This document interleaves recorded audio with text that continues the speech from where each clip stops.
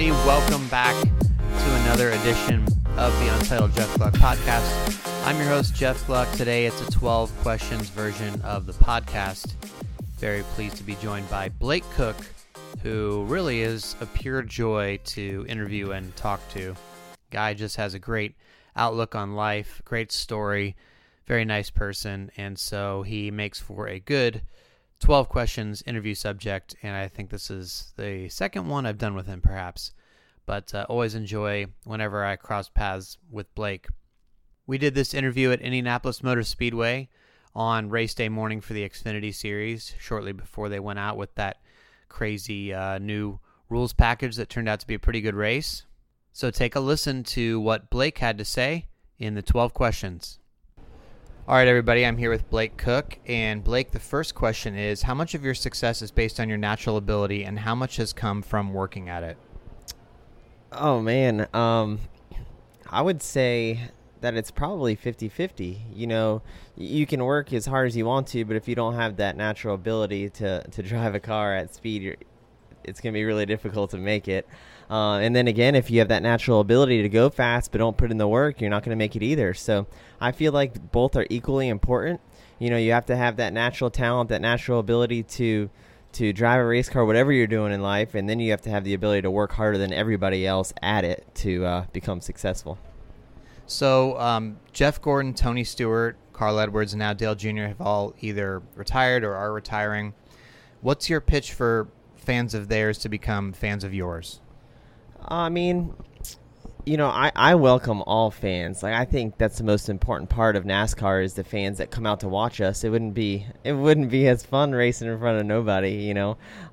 So I truly appreciate the fans. I like to get to know them. I like to utilize my social media platform, whether it's Facebook Live or Instagram stories, to just show my fans behind the scenes of my life, and also follow them too and get to see what they do and what they're like. And you know the story with the Cook Crew and how I just welcome those guys in. Now they're my biggest fans, and they have their own t-shirt line now. And man, I encourage people to follow me just because I'm a real person, you know. I am a race car driver on the racetrack, but I also didn't grow up in it. You know, 6 years ago I was pressure cleaning roofs Monday through Thursday to be able to pay the bills, and then racing on the weekends. And then only 4 years ago I was driving Trevor Bayne's motorhome and spotting for Michael McDowell in the Cup Series, just trying to stay at the racetrack, be in front of the right people, and just keep working at it like you have to make it in this sport. And ever since I met Matt Collig, he's turned my career around, and here I am competing for the Xfinity Series playoff position. Yeah, I love the story of the Cook Crew. I mean, they were people that were Carl's crew, and they were looking for a new driver, like so many fans are now. And I tweeted, hey, you know, I retweeted them, I think, and said, you know, they're looking for a new driver. And you were the only driver out of all these people, all the possible drivers, to tweet them back. And now, like, it's like a match made in heaven. Yeah, it is cool. I remember you wrote a story on them, and or they wrote a letter and you reposted it, whatever. But I saw it and I was like, man, like, if they were that big of fans of Carl Edwards, I would love to have those fans. And then they just jumped all in, and they showed up. I think Daytona was the first time I met them. And then they flew all the way to Vegas. They've been to Pocono, Dover. They go all over the place. And the Cook Crew is getting bigger now. I mean, they use the hashtag Cook Crew. And they have the shirts, like I said, and we're selling a lot of those shirts. And they're just awesome people, man. They're just really, really nice and good people, and I'm proud to be their driver. That's really cool. Well, so the third question is, what is the hardest part of your job away from the racetrack? The hardest part of my job away from the racetrack would have to be just balancing time. And I think that goes for any person that's married and with kids and that has a career, of just trying to balance that time, spending enough time with my kids, spending enough time with my wife, spending enough time working at my job and focusing on how to get better. So that balance is a constant struggle for me, and not really a struggle like I'm bad at it, but I make sure it's a priority to have a good balance of time, and that's probably the most difficult part. So let's say a fan spots you eating dinner in a nice restaurant. Should they come over for an autograph or no? Absolutely. Yeah. Definitely come over for an autograph. What if you're in the middle of eating or something? If I'm in the middle of eating, I would say still come over and talk to us. But if I'm with somebody else, make sure you talk to them too. It's always kind of awkward when I'm talking to somebody or a fan, and then it's my wife or friend sitting there, like, and they're feeling awkward. So make sure you say hi to everybody at the table. Okay, that's good. What's a story in NASCAR that doesn't get enough coverage? I would say, I don't know about a story, but I would like to hear the sponsors mentioned more. Like when you're watching the races and watching practice, you hear of like Blake Cook number 11. Like, it'd be nice to throw in leaf filter. Every time you save like my car, my name, it'd be nice to just have sponsor plugs. We work really hard to get these sponsors. They spend a lot of money, and anytime we can get their names mentioned on TV more is better. Yeah, that's fair. Do you consider race car drivers to be entertainers? Yes, I do. I do think we are entertainers. Our job is to put on a good race and a good show for the fans watching on their mobile device or on their television or through Twitter. You know, there's so many ways to relive the race, but our job really is to entertain people, man, especially at the racetrack. If we're doing a Q&A on stage at the Chevy Trail, you want to be an entertainer. You want people to be excited and not just bored. So I think it's important that we entertain our fans. Who is the last driver you texted? Well, that's easy. Let's look real quick. Last driver, Justin Allgaier. Okay. Last driver I texted. Can you say what you were texting about? It was last night at 8:30, and we were doing media availability, and he's like, I figured out something about Indy where I didn't really want to show my cards to everybody. Remember you saying that? And I texted him, I was like, hey, what do you know about Indy? Call me. And he said, okay, I'll call you. Well, that's a nice friend. He shared some info. We'll see if he shared. He gave me some info, but I was like, oh, that doesn't sound like a big secret, so we'll see. Okay, that's great. What is your middle finger policy on the racetrack? Oh, zero tolerance for the middle finger. Yeah, it makes me more mad than I can even explain to you when someone flicks me off. The last person that did it, we ended up having a talk the weekend later.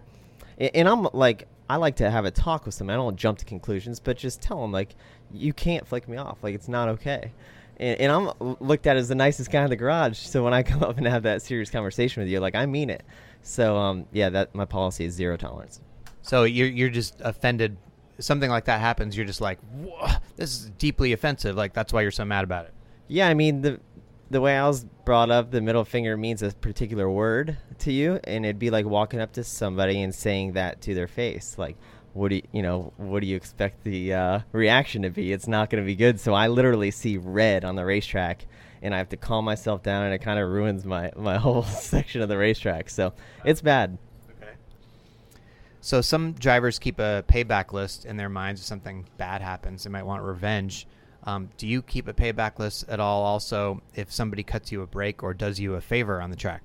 Yeah, absolutely. I entered into NASCAR with respect for every single driver I race around. And I don't really keep a payback list of like I have to pay somebody back, but I do, they do lose my respect, and I will race them differently than I race somebody that does cut me breaks, like you said. So you do remember who races you which way. I race people the way I want to be raced. And then they race people the way they want to be raced. So if they're racing you like an idiot, they obviously want to be raced like an idiot. So that's the kind of how I look at it. Okay. Who is the most famous person you've had dinner with? The most famous person I've had dinner with is probably, it was dinner in the Holler. It was more like a late lunch. But it would be Mark Wahlberg. Oh, wow. How did that come about? Well, he sponsored my car in 2015 with the Aqua Hydrate water company that he owns part of. So he came out to California Speedway and just sat in the lounge. We were up there for about an hour. We're eating, so I can say we ate dinner together. It might not have been dinner time, but we got to hang out with him, and he sat on the pit box, went around the track after driver intros with him, got to spend some time with him. So that's definitely the most famous person I spent time with. Did you find him to be down to earth, or was he like, had the celebrity air about him, or what? The most down to earth celebrity I've ever met was Mark Wahlberg. He was so, and he's so like tough. Like you're like, he's just like he is in the movies. Like he's this tough guy. Like he was walking around. He didn't have any bodyguards with him or anything. And I thought the funniest thing was he was walking behind me 2 driver intros, and at California you walk underneath, through that little tunnel. Well, 3 people stopped me for my autograph, and they didn't even ask him for his autograph because they had no idea it was him, because why would he be there, So I thought that was kind of funny. What is something about yourself you'd like to improve? Something to improve about myself. Man, that's always a question that I ask good friends. I'll ask Michael McDowell in particular, or Lonnie Klaus, our chaplain, is like, man, what do you see? What are my strengths? What are my weaknesses as a person? And they'll tell me, and then I'll work on those things. But to improve would probably be something simple as remembering people's names. I wish I remembered everybody's name. Our team owner, Matt Collig, I feel like he knows every single person's name at Lee Filter, and there's 1,000 employees. He just, every time he says somebody, says their name, and I think that's very impressive, and I'd love to be able to do that. Yeah, I respect that a lot.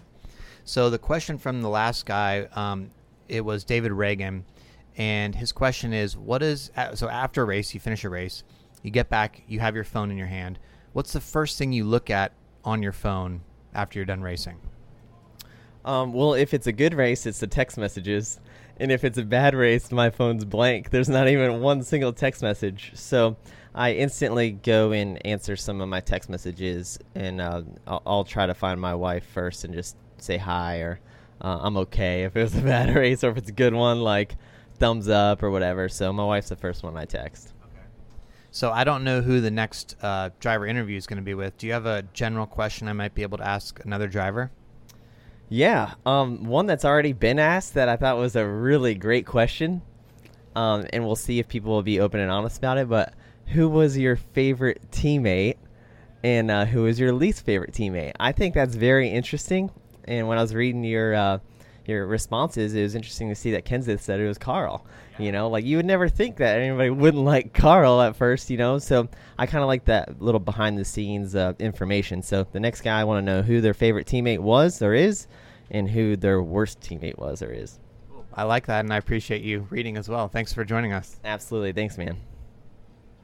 All right, everybody. So a fun interview there, and it always makes me feel good to find out that some of the drivers read or listen to the 12 questions, because I think that it makes them their answers better when they do it. They know the questions that are coming. They've seen what other drivers have answered. They've maybe thought about it a little bit, and so they tend to give some better answers than if they were just doing it off the top of their head. So that's always a good thing, I think. I have a couple patron shout-outs this week for new patrons who have jumped on board at patreon.com/Jeff_Gluck and helped me get to some of these races. They are Griffin Eldred and Tyler Colby. Tyler wants me to let people know that he is a Kyle Busch fan, but he didn't start out that way. He started out as a Kyle Busch fan to spite his brother, just to mess with him, and then became a Kyle Busch fan over time, like a true Kyle Busch fan now. So he didn't mean to, but it just happened. So that's kind of a funny story there. So I'm coming to you from Delaware, the temporary East Coast headquarters of JeffGluck.com, as I stay out in between Pocono and Watkins Glen. I will be driving to Watkins Glen tomorrow, but not before I post a social spotlight with NASCAR Chasm. So look for that one on Thursday. On Friday, I am doing Sirius Satellite Radio, The Morning Drive, with Mike Bagley live from Watkins Glen, so that should be a good time.